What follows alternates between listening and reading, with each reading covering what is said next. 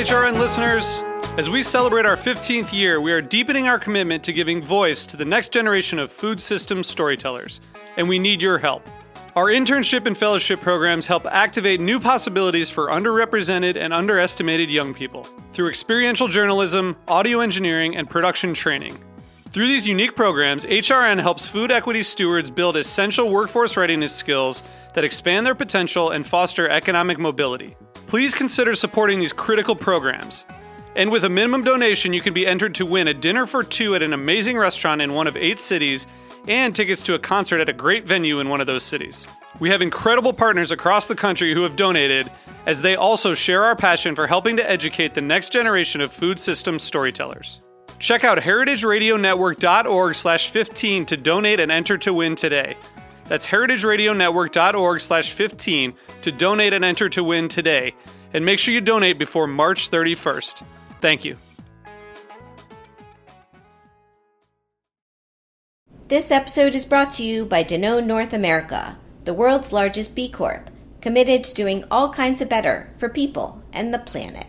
Learn more at DanoneAwayFromHome.com. This week on Meat and Three, we dive into the science behind munchies, the history of coca, the therapeutic powers of psychedelics, and mushroom-infused recipes. One of the biggest questions we get asked a lot is, does heat degrade psilocybin? The coca leaf was used as a sacred plant. So as a plant that could communicate human beings with gods or Mother Nature. What you can start to appreciate here is that cannabis is activating and hijacking the system throughout the body. Tune in to Meat and Three, HRN's weekly food news roundup, wherever you get your podcasts.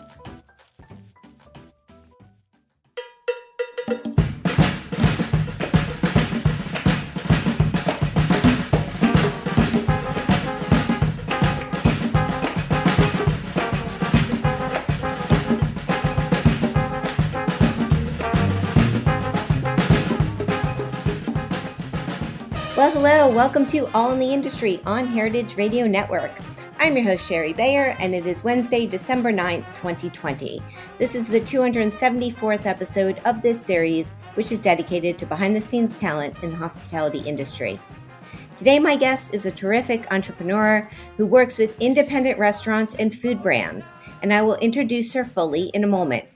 First, as I do on every show, I will start out with my PR tip, and then later we will have my speed round game, industry news discussion, solo dining experience, and the final question.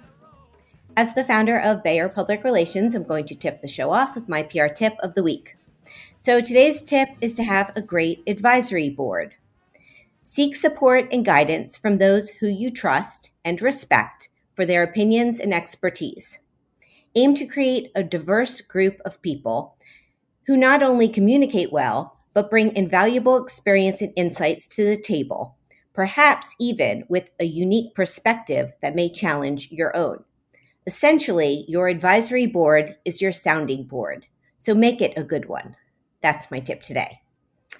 Now I'm excited. My guest today is Elizabeth Tilton. She is the founder and CEO of Oyster Sunday, a corporate office for independent restaurants and food brands based in New Orleans and New York City, whose mission is to build a sustainable and supportive infrastructure for the food and beverage industry. Prior to launching Oyster Sunday in 2019, Elizabeth was part of the original leadership team and the head of brand at W&P, and was the public relations and marketing manager for Momofuku's New York restaurants. She is a graduate of the University of Virginia.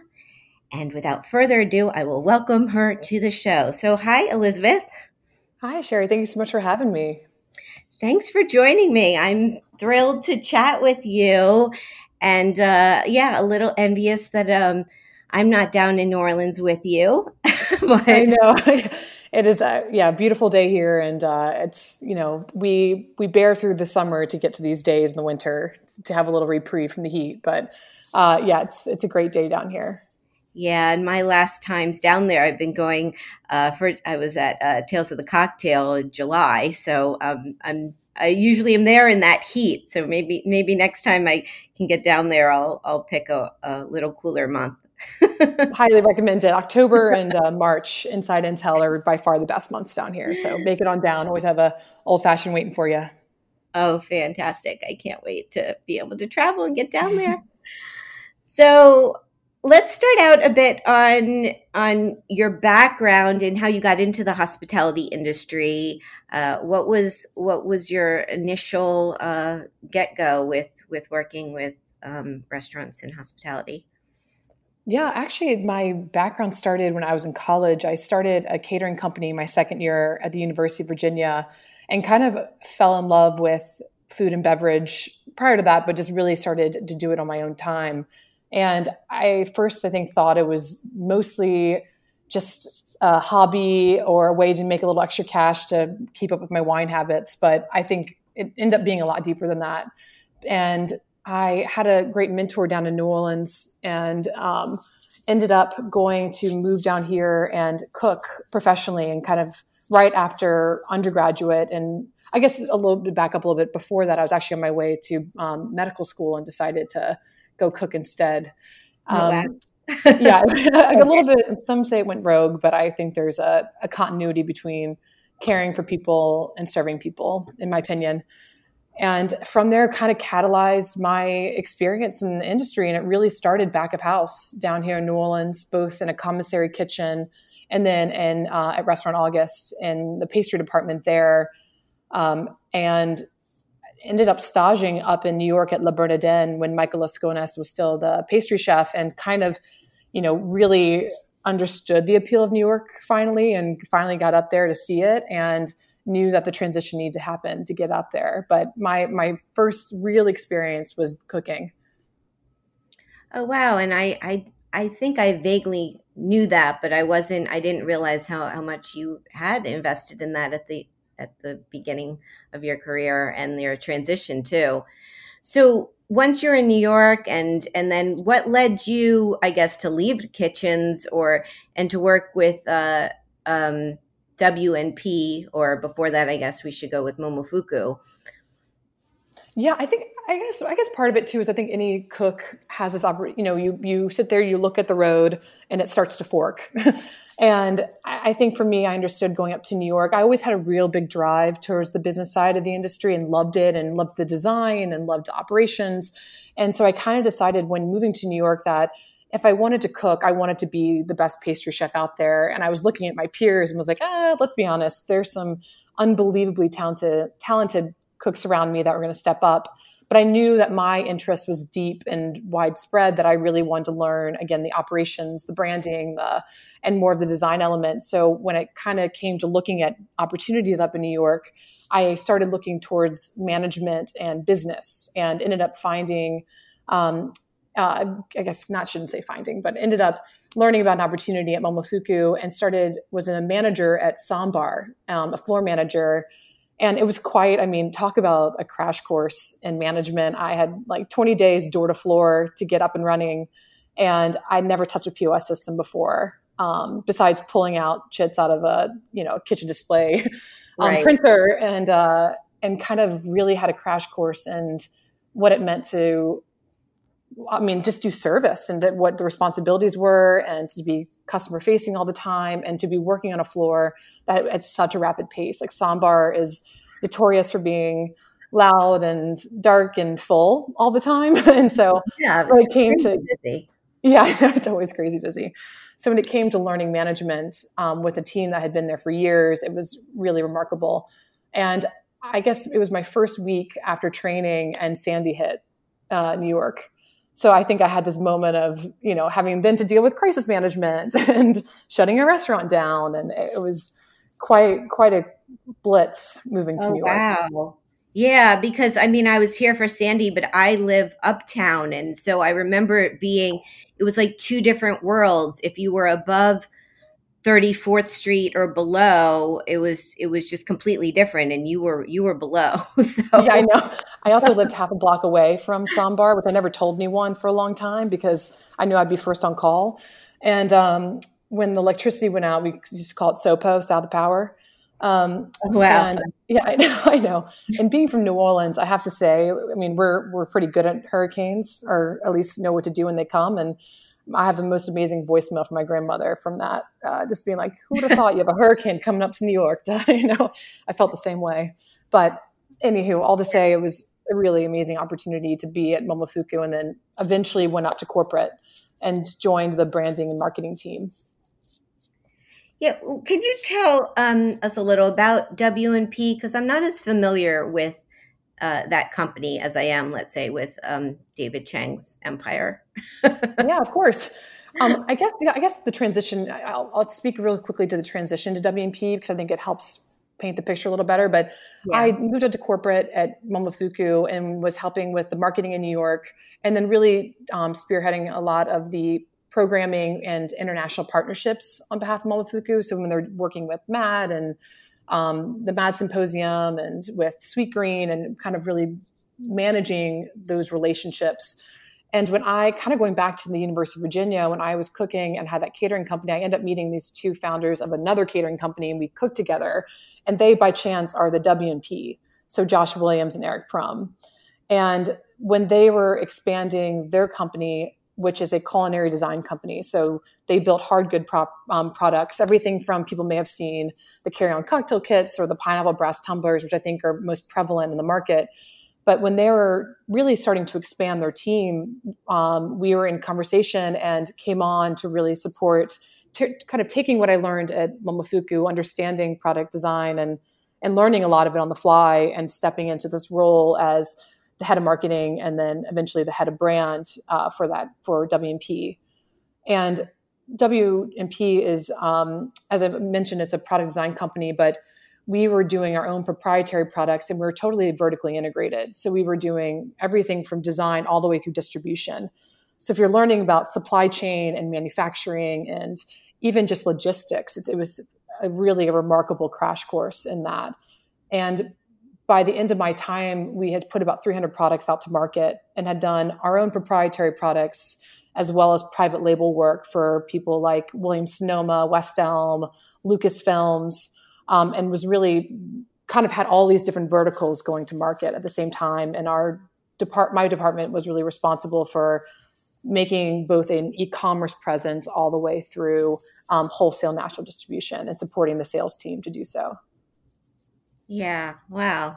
That's amazing. And thank you also clarifying that you were meeting corporate with Momofuku, which obviously makes sense with that you're working with on all those different things with public relations and MAD. And it's an incredible experience. So did you know you wanted to launch your own company and be an entrepreneur like early on, or was this something that kind of developed as you were working for these other businesses? And then what inspired you to launch and also name your company Oyster Sunday, which I'm so intrigued by?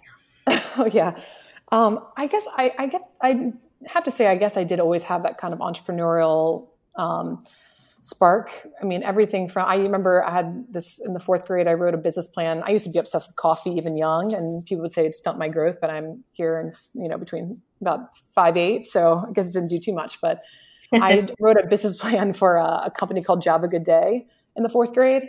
So I think I always had some sort of inclination. And I guess when it came to Oyster Sunday specifically, I actually wrote the business plan down and started the concept in 2012 and sat on it. And it was when I was at Momofuku and stepped up into the corporate office and was able to see, looking at this remarkable office of about 20 and 25 people that managed all of these locations, right? They're supporting, every brick and mortar needed support to really help with the logistics and bring it to life. And once you get to that scale that Momofuku had when I joined in 2012, which was like New York and Toronto and Sydney, and then we're looking at expansion in the United States, it provides us an extreme economy of scale. It provides, you can have the ear and the access to accountants and bookkeepers and CFOs and head of marketings and so on, all under one roof. And the only way you can really get to that scale is if you have enough locations. And I think that's why some independent restaurants will go to a second or third location once they understand, A, they have a concept, B, the efficiency and of scale helps. And I was kind of looking at this in my early 20s, or actually mid 20s at the time, and saying, like, why in the world can't a corporate office exist in its own right and to be brand agnostic and chef agnostic and state, where you can become this independent corporate office and allow any operator to have access and to pay for the quantity of time in which they need. And so, again, sat on it for a very long time and started putting it into motion in 2018. I'd always been working on it for the years, but I think at that point I felt I had enough under my belt and enough skills, and I would say like tools in the tool belt, that even if I was not the expert, I probably was in the room with someone who was, and felt that I knew how to fill some of those roles, knowing that there were people out there in those categories that would be far better experts than I was. First to admit it. But that's kind of how the concept came to be. And I decided, I guess, in the end of 2018, I was at the MAD Symposium and met a couple people and was sitting in this room, having worked in e-commerce and product design for 4 years, and realizing that this is my community and just really missing it. And so I think at that point, I knew that it was time to go and press start on that project. And to answer your question about the name, it's kind of funny. So it came from a couple different angles, but I had this picture of my grandmother eating at Acme Oyster House in probably the early 1930s. And everyone, to her and her two friends looking so joyful. And I always remembered being a cook and saying, like, when I cooked, it was always like oysters and champagne. That was like my treat to myself at the end of a long week. And if I had the day off, if I had a day off. And then when it came to actually working through names, I kept going back to that image. And then I kind of put together the idea of like an operating system is OS, as is Oyster Sunday. So Oyster Sunday to me stands for operating system. Ha! Yeah. It's great. Thank you. Yeah, it's it's kind of quirky. People remember it, which I guess is also part of branding. It's either got to be literal or sticky. And I went with sticky. Yeah, no, it's great and it's fun. And I was thinking, I remember seeing you at the MAD conference too, which now seems like so long ago, but I love that was like that time that really kind of pushed you to be like, let's launch this. Because it was such an inspiring couple of days in Copenhagen.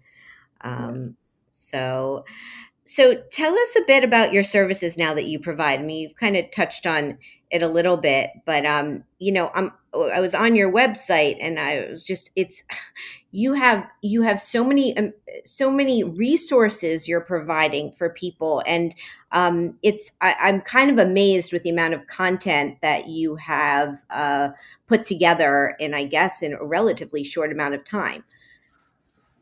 Yeah, our timing, I don't know if it was helpful or crazy to have launched, but so in terms of, to answer your first question about offerings, we kind of looked in two phases. We really help support openings. And then the second kind of tier is that we definitely help with daily operations. So on openings, we're doing everything, kind of tapping back into the branding marketing cap that I've worn, is we're tapping into concept development and branding, menu development, critical paths and project management, which I think I'll touch on in a bit when we talk about resources, because I think that if you want to get a glimpse into the brain of our director of projects, her name's Jessica Abel, that's indicative of her brain. And then when we kick into the second kind of phase of a restaurant's life, when you go into like doors open, we're really helping to maintain brand presence and positioning, everything from digital marketing and e-commerce strategy, and then communications, and then a lot of trainings, a lot of employee handbooks, and the HR functions that I think a lot of operators usually tend to rely on previous employee handbooks they're using, but we are able to really build them out, job descriptions, all those kind of HR function. And then data management and technology, which is, if we've learned anything during the pandemic, it's that a digital presence is pretty mandatory. And then finally, it's financial strategy, thinking about really reading P&Ls, thinking about financial growth, benchmarking burn rates, and helping operators work through those logistics. Yes. So with the pandemic, you obviously it affected you and your business and your model. Do you want? And what you've been providing for businesses. You want to talk a little bit about that, like the critical path for independent restaurants and bars that you have, and the resources. So many resources. Yeah, I guess. So in early March, I actually was in New York until March 12th and decided needless to say, to fly home. And by that Monday, this was the 16th or so, we'd come together as a group over the weekend and knew that by that Monday, we were going to suspend payment to any of our clients, that we were not going to take payment until we figured out what was going on, because it was coming down and we knew it was happening and shutdown was happening.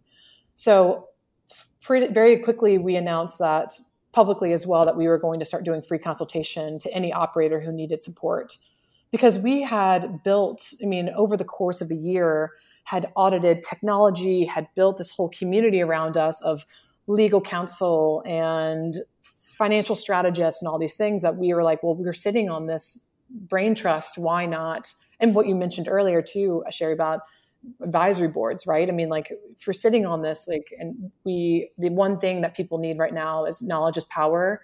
It was the only thing that a lot of us could grasp onto in the midst of the chaos at the beginning of the pandemic.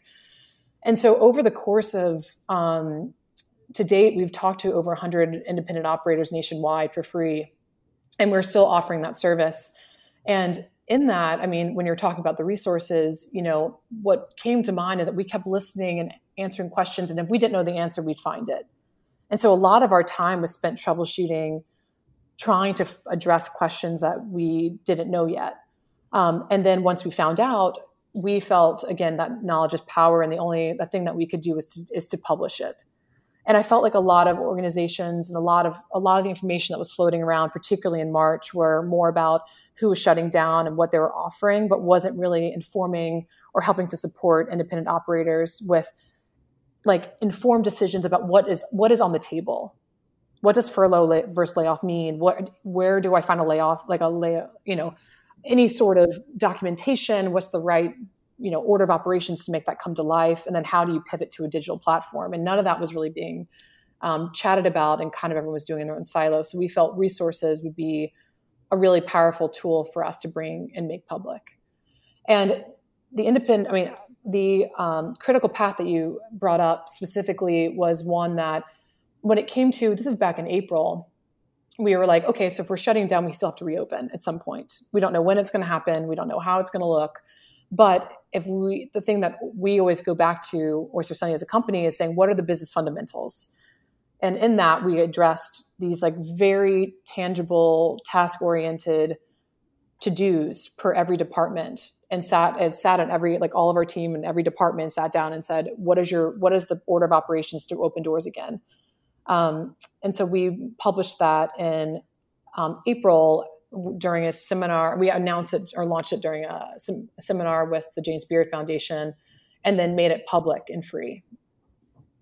Yeah, well, it's really wonderful that you have done that, and it's so detailed and it's so helpful for businesses that it's and I don't know anyone else who did step up to do that. So it's amazing that you and your team did that.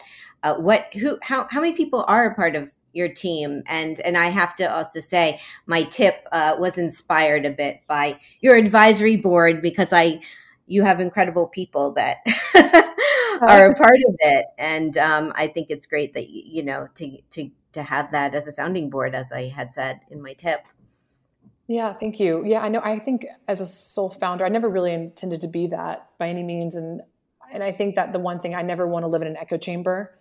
And I felt like building an advisory board in the beginning was really important. So that was almost set up before, as now the team has grown, so we're much bigger. But in the beginning, that was established upon the launch of the company. But yeah, I'm very lucky for them to be, support for the team.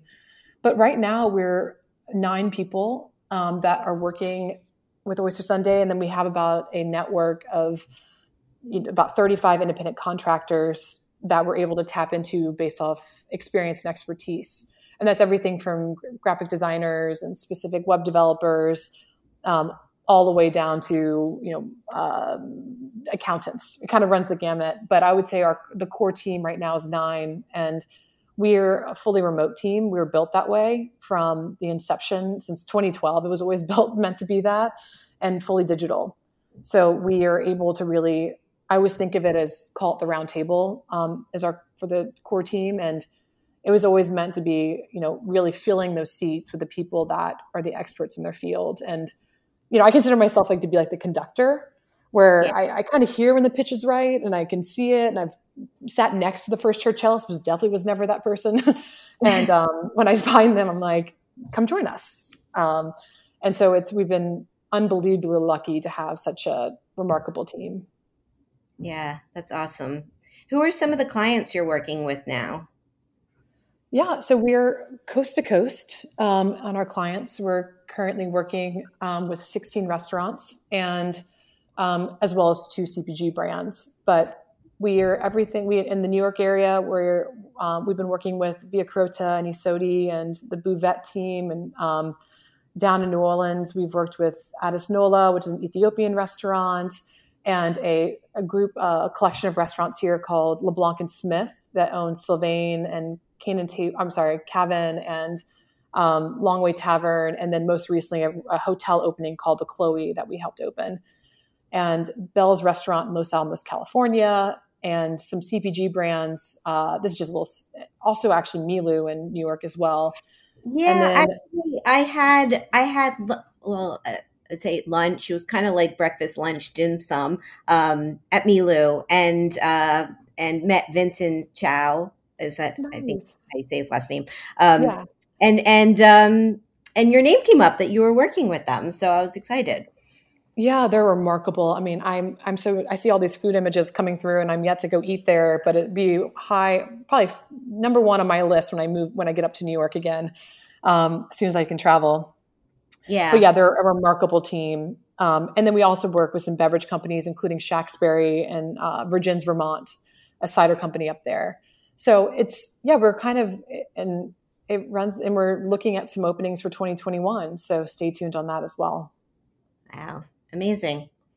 So let me ask you my question for my last guest. On episode 273, I had on Ben Checkroon. He's the general manager at Blue Point Hospitality Group, which is in Easton, Maryland. And he's formerly the longstanding maitre d' at Le Bernardin in New York City. And when you were talking earlier about staging there, I'm like, he must have been there. Funny. Yeah. Yeah, he's been there. I think he was there for like 27 years. Oh, funny. So his question was, what and how do you think the restaurant industry will be different post-COVID? Just looking into the future a little bit. Yeah, I mean, I think the one thing I always go back to is that, well, a couple of things. The first one is that we're in a pressure cooker, and in that, it's catalyzing all this change so quickly. If I go back to my science terms, but, we're seeing it through adaptation of the customer. We're seeing it through technology. We're seeing it through labor, the cost of goods, supply chain, all of this, right? So we're seeing this compressed, that I would say what would have been 5 years of progress consolidated into 8 months.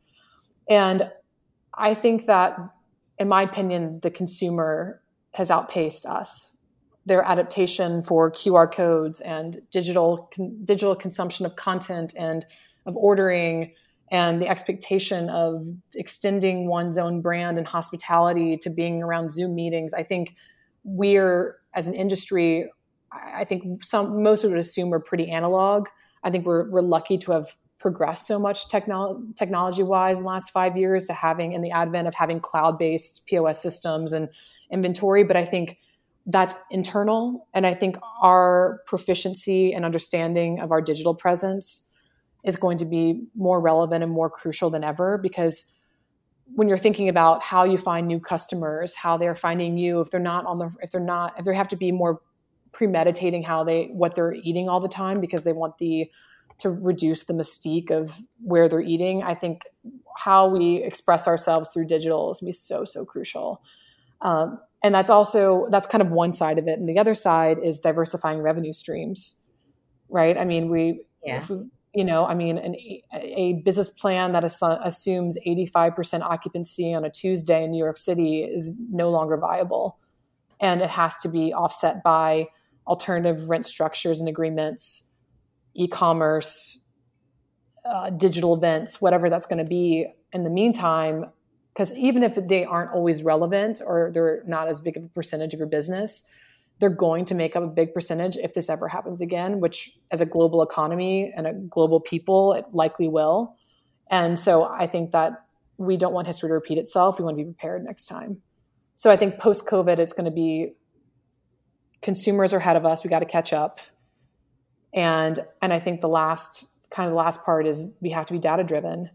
Controlling your information and understanding your customers through who they are is going to be, it's really, really important. And we've given so much data away to technology such as third-party delivery services that we never had access to and we never will.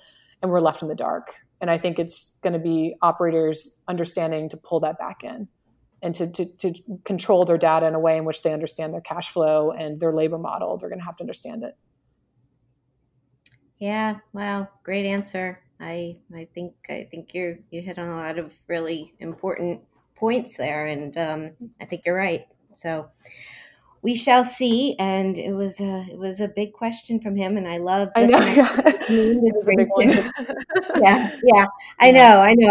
Well, you're going to get your turn at the end of the show. Yeah, I also think too, like Sherry, the work you're doing with tell story, being able to be a voice and an amplifier for people, for all these operators into the world to talk about what they're doing. I mean, that's such a crucial part of a digital presence. So, kudos to all the support you've provided for independent restaurants along the way as well. Thank you so much. I've felt very grateful that I've had my podcast and this platform to be able to talk with people. And that's exactly it. Just, I want to help get information out there and share stories because I feel that it's helpful. So yeah. Glad I've been able to do it and appreciate you saying that. So on that note, let's take a little break and we will come back and we'll play my speed round game. We'll talk some industry news. We'll have my solo dining experience and the final question. So stay with us. This is All in the Industry on Heritage Radio Network.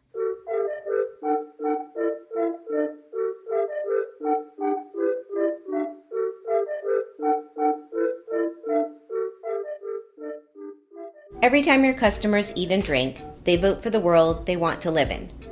And as the world's largest B Corp, Danone North America helps people vote for a better world with all kinds of better dairy, coffee, and plant-based products sourced and produced transparently. Danone North America has the brands people know and love, like International Delight, Oikos, Silk, So Delicious Dairy Free, Horizon Organic, and Stoke Cold Brew Coffee. But Danone North America represents more than just in-demand brands and better for your business products. They bring their B Corp certification to life in ways that protect the environment and communities by utilizing 100% renewable electricity sources to produce their products at their manufacturing facilities, committing $6 million to programs that restore the soil's ability to capture and sequester carbon, helping to restore more than 7.8 billion gallons to freshwater ecosystems through their water partnerships over the past decade, and committing to 100% reusable, recyclable, and compostable packaging by 2025. Learn how you can choose better at DanoneAwayFromHome.com.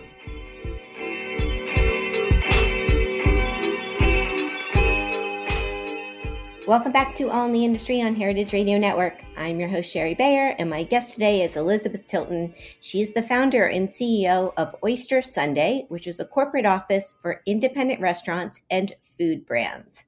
So, Elizabeth, it is time for my speed round game.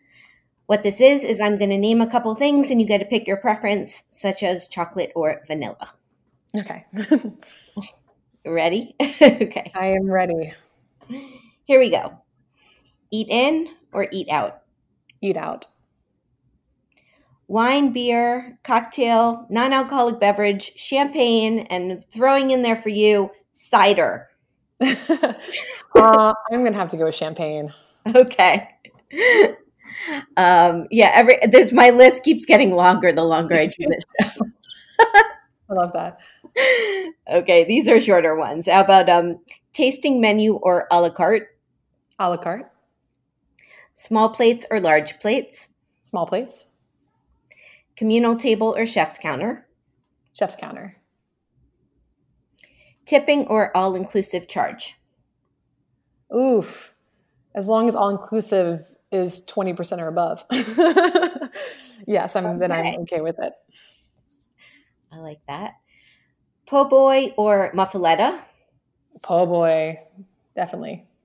I got another one like that. How about raw oysters or roasted oysters? Raw. 2 more. Cheese plate or dessert? Cheese plate. Manhattan, Brooklyn, or New Orleans? Ooh. Sorry. That's like the great divide right there. I'm going to have to say New Orleans now because I made the move, and moved down here after living in New York. So I'm going to stay with New Orleans. You made the move. It's a good move. Yeah. It really is one of my favorite cities. I mean, I don't think there's anything quite like it.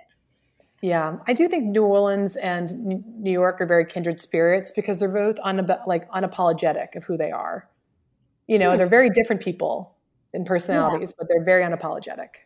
Yeah, that's a good comparison. And true. So, okay. So for industry news, I picked out 2 articles that are similar and they're both powerful. They're written by restaurateurs that we know about the state of restaurants with COVID and basically how we need this Restaurants Act to pass. So the first one was on McSweeney's, and it was entitled "Wanted: Restaurant Savior, No Experience Necessary" by Kevin Boehm. He is a James Beard award-winning restaurateur, the co-founder of the Independent Restaurant Coalition. His restaurant group is Boca Restaurant Group, and he was on my show back on episode 252. So this piece, I say powerful, but it's like hard to read this, and he's talking about how devastating the pandemic has been on the hospitality industry.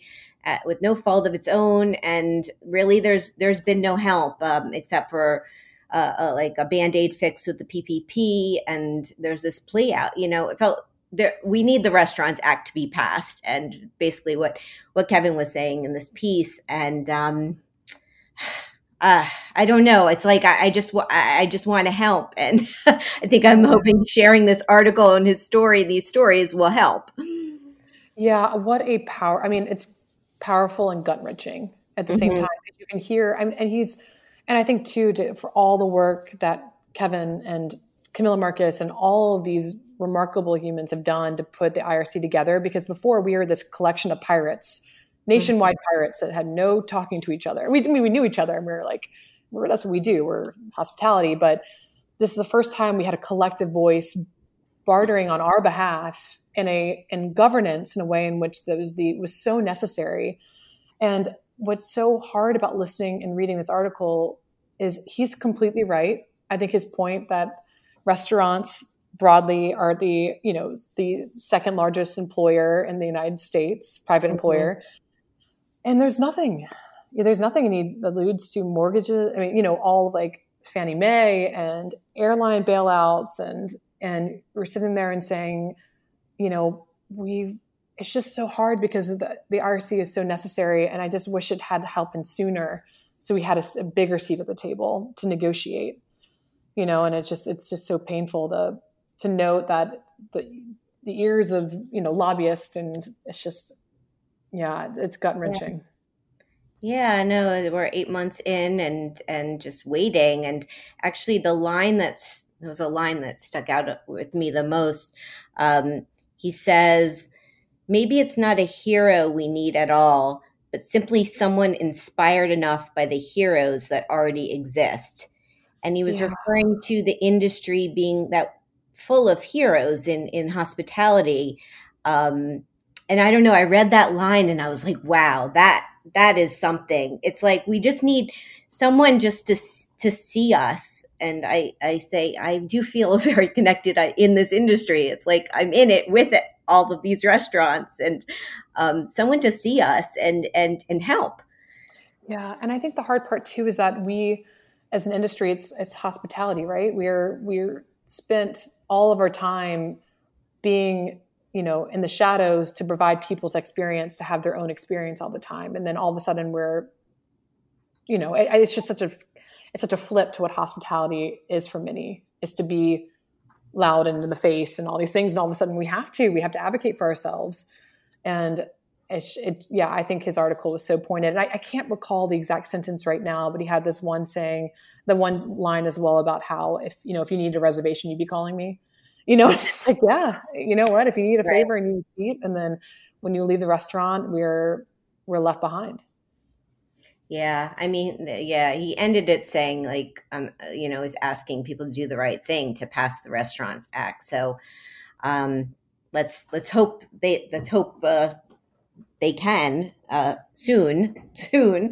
And because the other article was on Bon Appetit, and this was entitled, I'm afraid it's too late to save restaurants. And this was written by Chef Edward Lee, who's a restaurateur, who's also he noted how he kind of had two sides of his story, where he's had to close his restaurants, which he has in Louisville and also Washington, D.C. But he started this initiative called the Lee Initiative, which launched the Restaurant Workers Relief Program and has been serving more than 1 million meals to industry employees across the country. And it's incredible. This initiative he started has been extremely successful, yet his restaurants have closed. And so he kind of has both sides of this, of the coin, or different, one thing's doing really well, but he's really sad about his independent restaurants, which is he's concerned about for the future of, and I think we all are. Yeah. And I think one thing that, we keep talking about, and I think it was originally, as in Oyster Sunday, we keep talking about we thought about in the beginning, because we're like, okay, so if there's no travel and independent restaurants are, they're on lists and people come travel to them, what do they have to do? They have to feed their hyper local community. And I think that, Chef Lee's point about losing your independent restaurant and then becoming basically your mass feeding program at this point. Mm-hmm. And that restaurants are stepping into this gap, this huge gap between SNAP program that are, federally and state funded, and restaurants and consumption. And there's going to be even more disparity in food insecurity that's going to happen in the United States. And I think the more, restaurants can, and I think feeding people is our superpower. And I think the more looking at what the Lee Foundation looking at, Feed the Valley by the Bells team out in Los Alamos, California, people are building infrastructure to feed more people for less. And I think that it's interesting that it's falling on restaurants and restaurateurs and chefs and not more state or federal funded programming. But at the same time, I think that we're going to have this kind of community that wants to pay $5 for a meal or $10 for a meal, but can't pay 25. And I think that there can be benefits to independent restaurants to understand that scale, because right now who's feeding that community is fast food. And you drive down Veterans in New Orleans, and there's lines out the wazoo for Chick-fil-A, and which might be preference of food consumption, but at the same time as we also have to weigh in the fact that maybe it's price point. Yeah, he talked about that in his piece, talking about the, McDonald's, how there's 20 cars lined up, and and what you're touching on, I mean, like the work of Jose Andres, and it's I don't know, both of these pieces were, I think they're important reads for people, just to get in, these Kevin and Ed are both very well respected restaurateurs, and it's a reality check of what's happening. So I don't know. I'm hopeful for our industry. I want us to get through this, but it's trying times for sure. Yeah, and I think and I totally agree. And I'm glad you put these both on my radar. Share is like I read them and I was just so taken back by both. I had like a moment after I was like, I just need a moment of silence to process both these articles, and they're completely, to your point, well worth the read.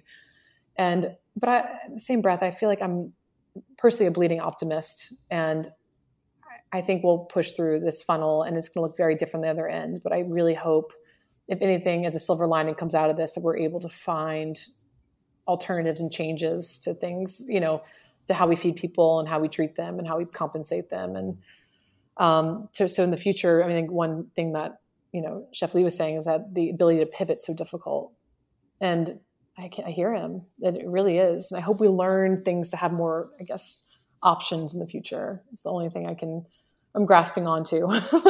Yeah, I'm with you. So, well, the best to everyone. Okay, so for my solo dining experience this week, I went to an institution that has lasted a long time. So maybe this is giving us a little more hope that we can get through things. So I went to Barney Greengrass. So here's the rundown. The location, 541 Amsterdam Avenue near 87th Street on the Upper West Side in New York City. The concept, it's a Jewish deli institution since 1908. It's known for smoked fish, and its slogan is the Sturgeon King. So the owner is Gary Greengrass. He's the grandson of Barney. Why did I go? Well, because I love bagels and lox. Enough said. My experience. So on a recent Saturday, I went up, it was in the afternoon, I guess a kind of a late brunch for me. I biked up there. I'm not that far away. There wasn't a line. They had outdoor seating. Some people were seated outside, and also they were doing 25% inside seating, but I was going for takeout. So I went inside, I found my guy behind the counter. I got what I wanted to get. When you're there, you have to get your savory items at one side and go to the bakery counter to get the sweet items. And I did get something sweet. So I did that, and then I paid, and I went to the park and ate. So what did I get? I got smoked salmon on an everything bagel with cream cheese, tomato, and onion. I also got 1/3 of a pound of sable fish, and I had a black and white cookie. So my take, it's so good. It's just, there's a reason why this restaurant's been around for a very long time.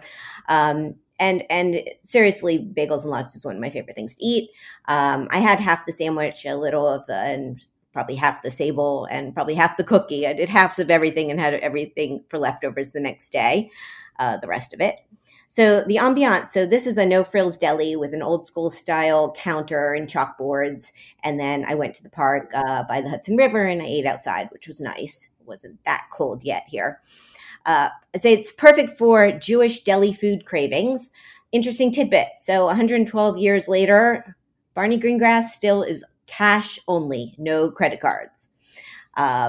I was glad I had like my secret 20 in my wallet, because I usually don't have that much cash. But personal fun fact, if anyone asked me for, that question of what would be one of your last meals, and I would throw in bagels and lox in it. As I said, I love it that much. The cost of this meal was $42, not including tax and gratuity. Would I go back? Yes. And their website is barneygreengrass.com. There we go. Have you been up there before, Elizabeth? I never have, and it's always on my list when I lived in New York, but I never made it. Well, I have a feeling you'll be back one day. Yes, I think theoretically splitting my time between the cities. So yes, I'll be back as soon as travel's safe. Yeah, it's a good one. It's worth a visit.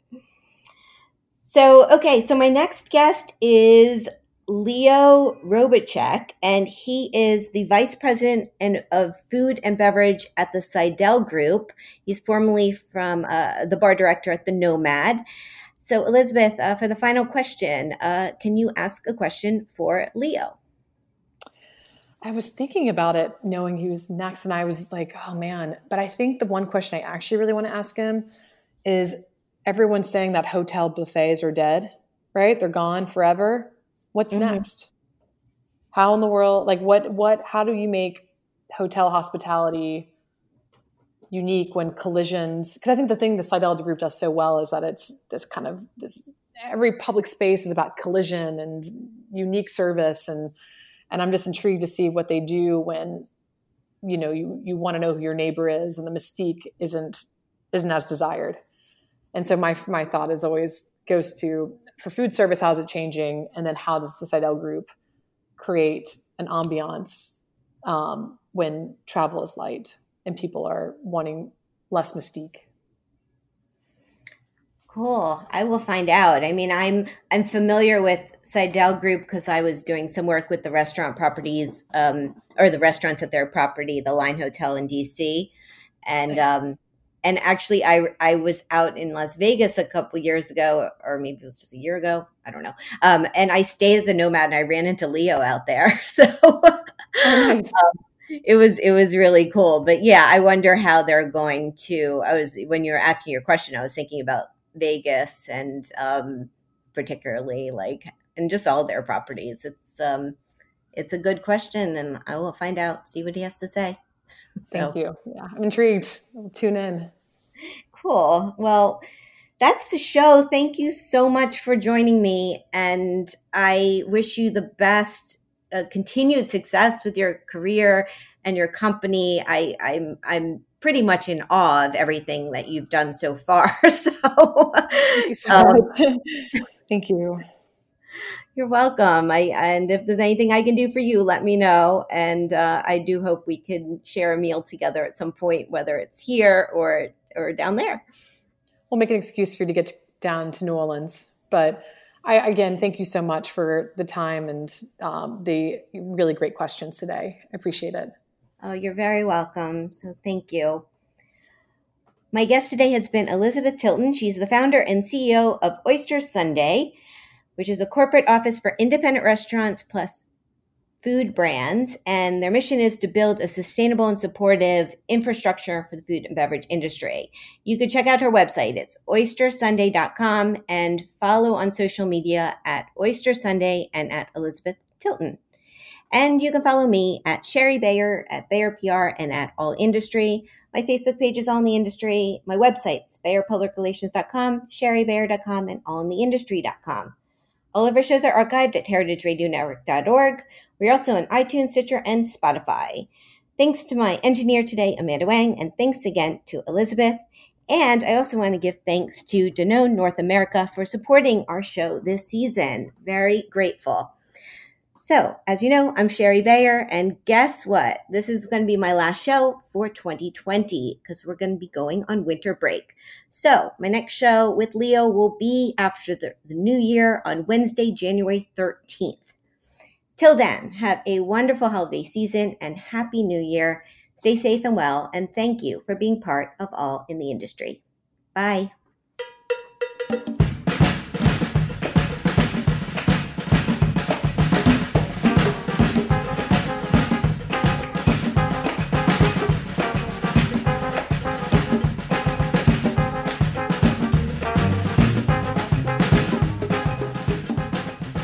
All in the Industry is powered by Simplecast. I'm Sherry Bayer, and you're listening to Heritage Radio Network, a member-supported podcast network broadcasting over 35 weekly shows live from Bushwick, Brooklyn. This year, HRN is celebrating 10 years of food radio. For the past decade, we've been taking you behind the scenes of farms, restaurants, breweries, school cafeterias, and more. It's been 10 years, and we're just getting started. Learn more at heritageradionetwork.org.